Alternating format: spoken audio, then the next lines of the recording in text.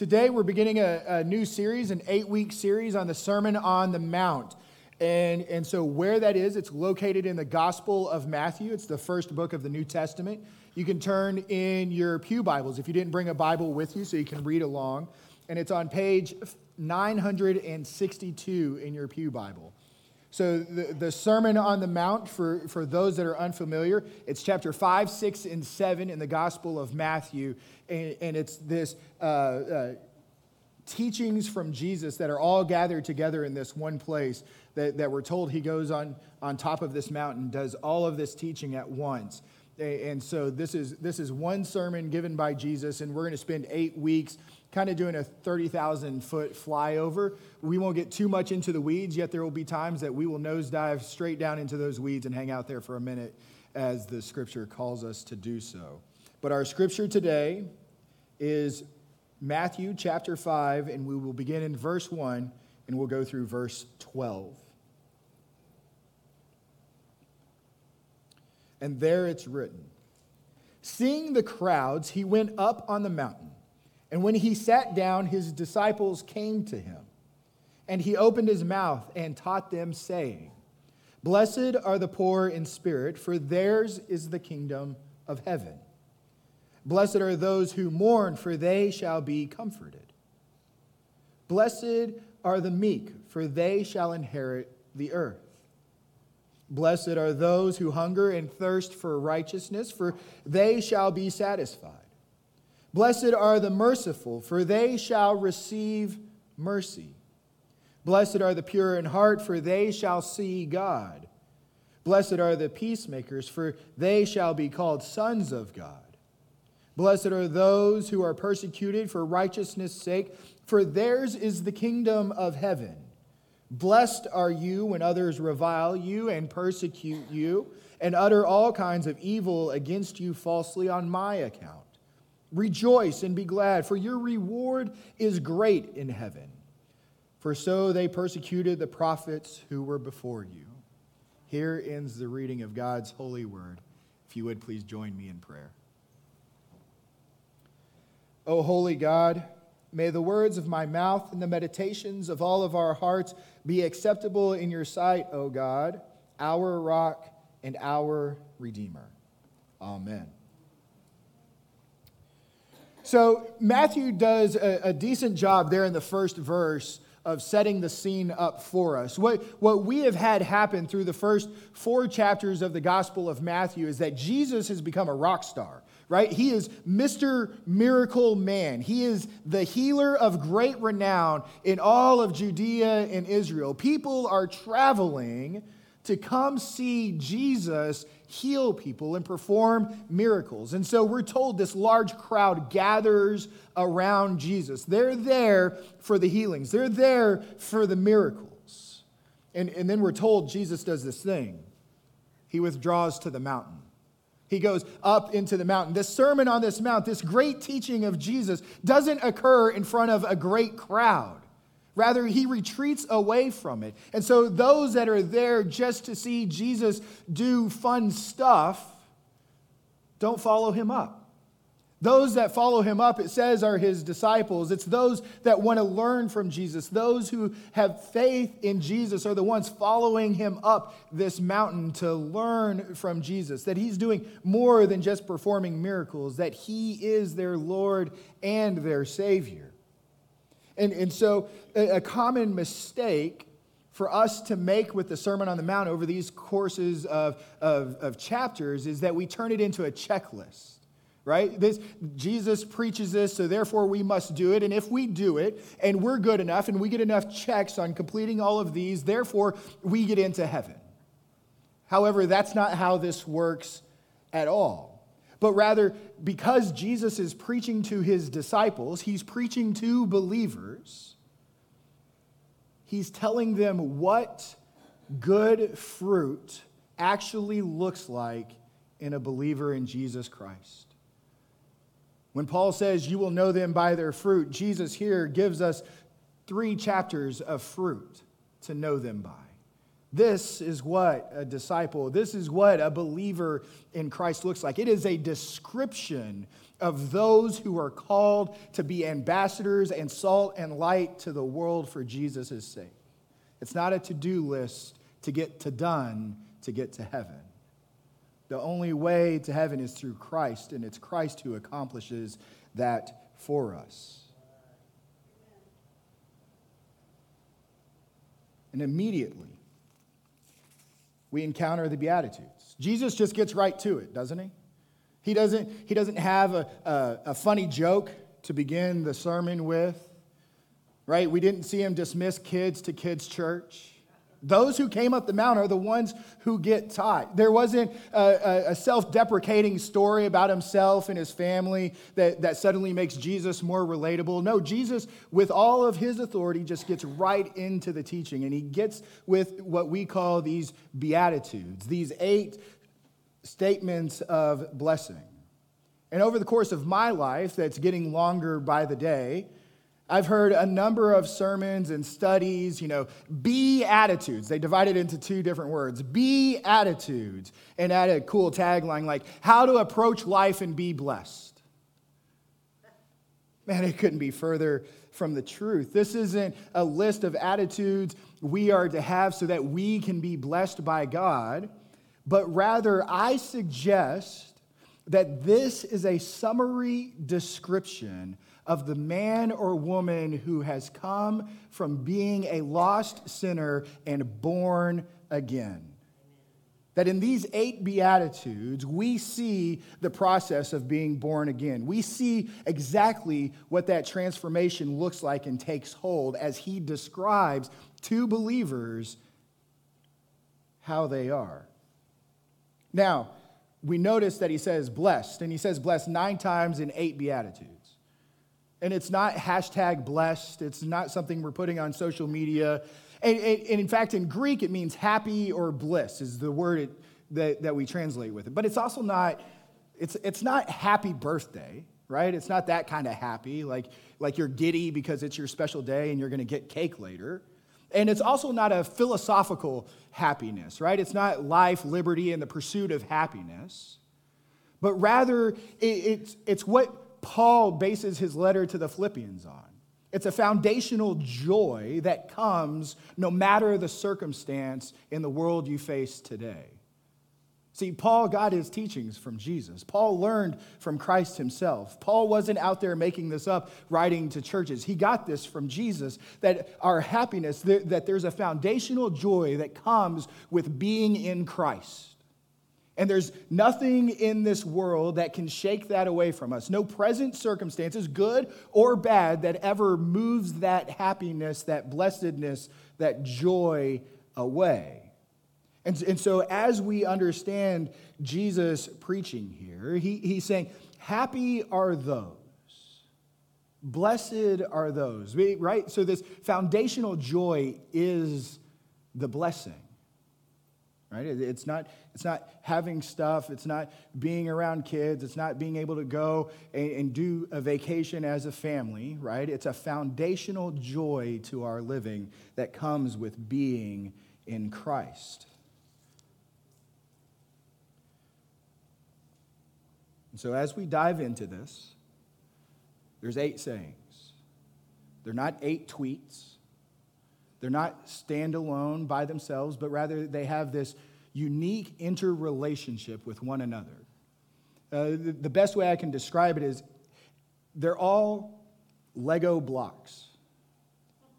And when you build upon them, when you come to the completion, you have what you see as a believer in Christ. They build upon one another, and if you take one out, you're missing a complete believer. The believer is not complete without all 8 of these blocks. It is a summary description of someone who is in Christ. And so if we look at it that way and we understand it to be a description of believers, then we can take these first 3 Beatitudes, and I'll read them here again to you so we can get started. It's, blessed are the poor in spirit, for theirs is the kingdom of heaven. Blessed are those who mourn, for they shall be comforted. And blessed are the meek, for they shall inherit the earth. These three, when we see this group together, we see that these three deal with the progress a man or woman makes when they come initially to faith in Jesus Christ. Right? We can begin to understand this, that there's a realization that they are sinners and in deep need of God's grace. The first one articulates it in this way: blessed are the poor in spirit, for theirs is the kingdom of heaven. Now, poor in spirit, he's not talking about in poverty in that day and age that they can't afford their next meal that's coming to them, but it's a poverty of spirit. And this poverty of spirit, they come to a realization of a poverty in spirit, meaning that we are but sinners, worthy only of condemnation, deserving nothing more than that. Right? We don't get to go to Christ thinking, hey, I deserve entrance into heaven. Let me show you my checklist. It's not how it works. It's not a scales where you balance out more good than bad. Our entrances to heaven is based on Jesus' merit and his complete and full work on the cross alone. That is the entrance into heaven. But this blessed are the poor in spirit, it's the sinner who comes to a realization that I am impoverished in my soul. I have sinned against a great and holy God, our Creator, the one who knows us. And we go to him in our absolute nakedness then to beg him for grace. Gets really hard to do, though, right? Because there's a couple of things that happen. Once we realize that we're sinners in need of grace, that we are sinful and we deserve condemnation, there's some things that we come to the realization. We have an option. We can turn towards God, or we can just keep on going. The way I'm living my life is doing me just fine. I understand it may not be God's thing, but it's my thing, right? What is this old book written by some guys some time ago going to tell me how to live in 2022, right? It comes in other things that sometimes we try and be helpful to friends. We can say, well, you've worked hard enough, you deserve it. Do you? Or my favorite one now is, you just do you, boo. I told you I'm getting old. It sounds really... The kids would say that sounds really cringe, again. But yeah, you just do you, boo. So there's that choice, right? Now we've recognized we're sinful. We're poor in spirit. We've sinned against God. If we don't care, we just keep on living. If we care, we turn towards God, but it requires this coming to him naked, right? It requires this level of vulnerability that we struggle with. We struggle being vulnerable before God. We struggle being vulnerable with our spouse and with our kids and with our family. We struggle to be vulnerable with ourselves. Folks, I'm telling you, we are good. We are real good at convincing ourselves we are just fine like we are. We're good at hiding the stuff that we know God doesn't desire for us and stuffing it deep down, putting a black cloth over it and being like, yeah, I've got that well hidden, right? Like, and then we're going to go to God and be like, hey, here I am. And he's like, yeah, we're going to deal with this stuff. And you're like, oh, you knew? Yeah, he knew. He created us. But we struggle with that level of vulnerability of our struggles and our sins, even within our own self. But here, he says the believer recognizes they're poor in spirit and then says, for theirs is the kingdom of heaven. But he doesn't stop Then he says, blessed are those who mourn, for they shall be comforted. First, we recognize our impoverished spirit, our sinful nature, and then comes mourning over our sin. This is a good way to describe repentance, right? Repentance involves not only recognizing our sin, but also that it breaks our heart that we've sinned against God. There's the contemporary Christian song that we've sung a number of times, asking God, break our heart for what breaks yours. And there's a list of things that are going on in this world today that yes, those circumstances do break hearts, but what breaks God's heart is sin. And if our own sin doesn't mortify us and bring us into mourning, then what we've done is we've started stepping away and continued on down that path where we're just going to do you, right? But here Jesus is describing what happens to believers. Recognize an impoverished soul, begin to mourn and have heartbreak over the sin they've committed against God, right? It's Paul who writes, I'm the chief sinner. Nobody has sinned more than me. Martin Luther would write later in his life that the smaller sins that more he matured bothered him more than the bigger sins when he was immature. That the closer we grow to Christ, the closer we get to God, the more holy he is, the more we realize how far off we are. And this is what happens to believers, the mourning of our sin. And he says, they shall be comforted. He goes, blessed are the meek, for they shall inherit the earth. Not as it is today. This is the second coming, the new earth, right? The new heaven, the new earth, the new Jerusalem. This is what he's talking about here. Blessed are the meek, they shall inherit the earth. Because not only does it take being born again and recognizing our sin and then being brokenhearted with our sin, but meekness is a level of humility to go before God, the great creator of the universe, and say, I am but a sinner.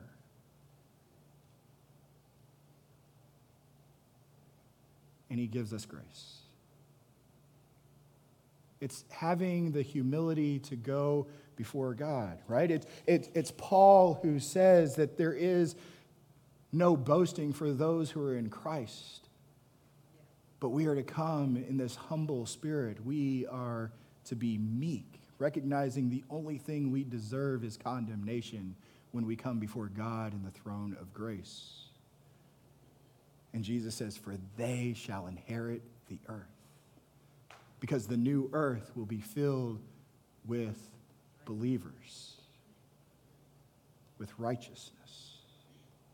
Are you guys following along here? Are you tracking along with me? A few head nods help me so we don't get stuck up here. Okay, so this fourth beatitude, this is where we get into the crux of the situation, right? So we have the person, they've recognized their sin, they're brokenhearted over their sin, and they've repented and turned and come in all humility before God of grace, begging for mercy.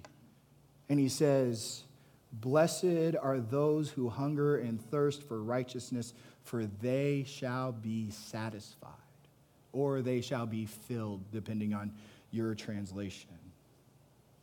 When a man or a woman, we're told, cries out to the God of grace for grace, they shall be satisfied. Not because we're calling out for it, but our satisfaction comes from the complete and sufficient work of Jesus Christ on the cross. It's Martin Luther who writes about the great exchange that happens upon the cross. That on the cross, as Jesus hangs there, he takes on all of our sin, past, present, and future. And Jesus hangs and takes on all of the sin. And what happens is Jesus puts his righteousness onto us. so that therefore we will be reconciled before a holy and just God, that as we stand before God, he no longer sees our sin because that is carried by Jesus, but he sees Jesus' perfect righteousness, and therefore we are adopted as his children. For those that hunger and thirst for righteousness, they shall be satisfied. Blessed are they. Then these final four Beatitudes. These final four Beatitudes, we've seen the rebirth process here, and now they've come and they've received grace from God, and these final four give a description of men and women who are saved by grace through faith in Jesus Christ, in life after that grace. He says, "Blessed are the merciful, for they shall have mercy." Seems pretty self-explanatory, right? God has been so merciful and so gracious to us. Therefore, believers are the most compassionate and the most merciful in all of the world. No one can outgrace believers. You shall know them by their fruit. Disciples get testy in other places. Well, how many times should we forgive? Well, you've heard it say, forgive them 7 times. And he goes, but I tell you, 7 times 77, right? And then some, and then more. The most compassionate and most merciful, because we, knowing our poor spirit, have been given grace unmeasurable.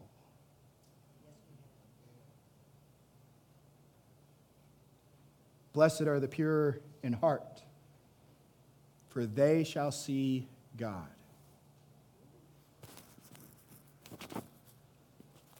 Paul, in one of his letters, as he's talking about salvation and how we've been saved from sin, and because the only thing we contributed to our own salvation was the amount of sin we brought to it, and because we have so much sin that needs to be forgiven, God's glory is shown to be so great. He says, so shall we go, therefore, and keep sinning? By no means. Blessed are the pure in heart, Jesus says, for they shall see God. For those, there's a difference. Salvation comes, and are you to be perfect immediately? No, you're not. Okay, so once you're saved, that's not the moment you are perfected. Our perfection, which is called glorification, comes when we pass from this life to all eternity, and then we are glorified and made perfect in that time. And so we're not expected to be perfect now, but we are to be grace in process, which means we're going to stumble, we're going to fall, we're going to trip. And remember, we're battling against powers and principalities, right? There's demons and there's the evil one there tempting us all the time. We're battling our own flesh because we haven't been made perfect yet. Stumbling and tripping happens. Here, Jesus is talking about blessed are the pure in heart. And when Paul says, shall we go on sinning? And he says, by no means. He says, if we continue to intentionally enter into the sin that we knew was against God, and we keep doing it on purpose, our heart is not pure. We keep on sinning on purpose. You shall know them by their fruit. And then he says, blessed are the peacemakers, for they shall be called sons of God. Throughout all of the ages, this verse here, this text has been used to be anti-war and to be against the fighting and to be against guns and militia and anything else you want to go into it. But I have to ask you, who are we at war with when we're sinners? The scripture says we're at enmity with God. We are enemies of God when we are full of our sin, when we're unrepentant and unregenerate, we're not born again, we are at enmity with God. And Jesus says, blessed are the peacemakers, for they shall be called sons of God. This means that a peacemaker is someone who constantly and consistently brings others who are at war with God and brings them to Jesus Christ, the only one who can reconcile us to God and bring peace in their life.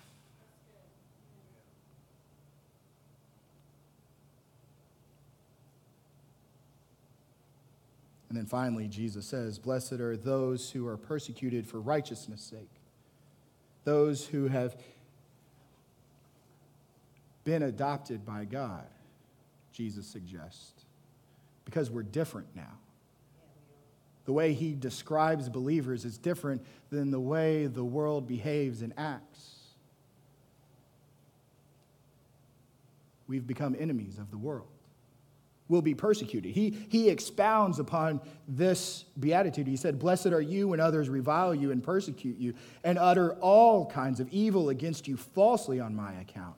And does he say, therefore, when you're persecuted, we need you to gather up and rally and complain and say, "Woe is me, I'm being persecuted"?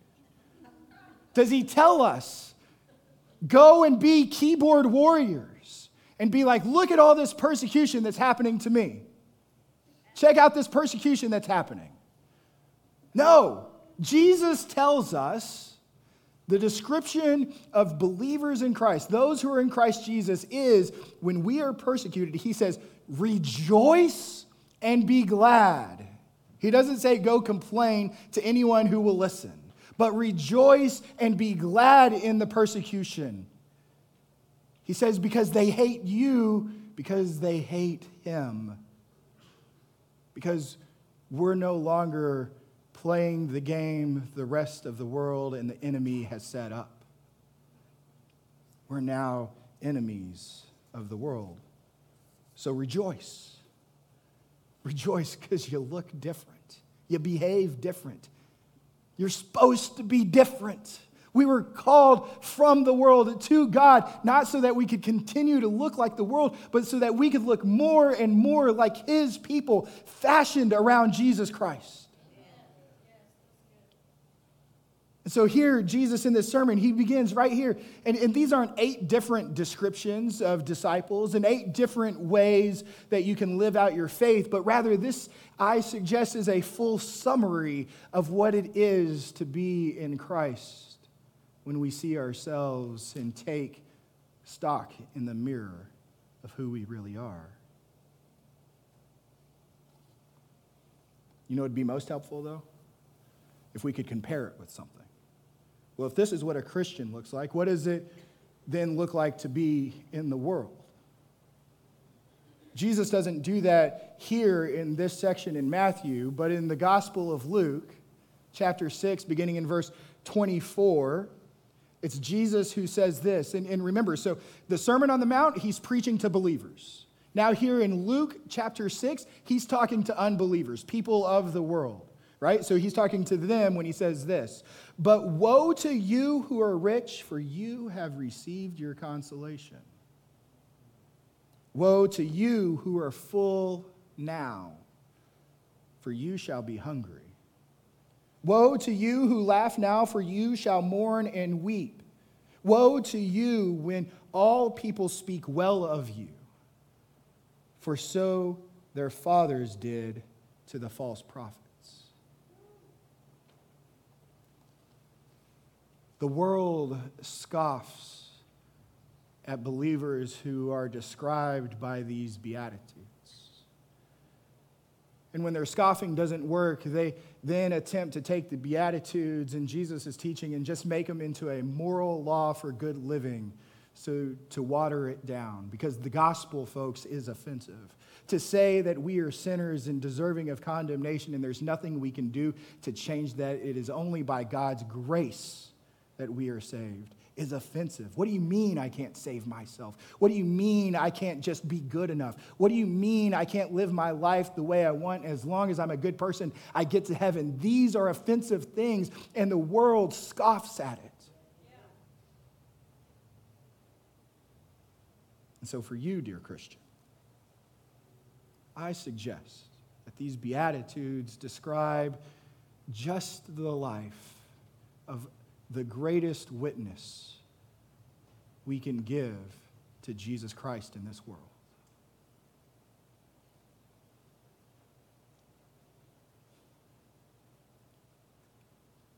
Does it describe you? Amen.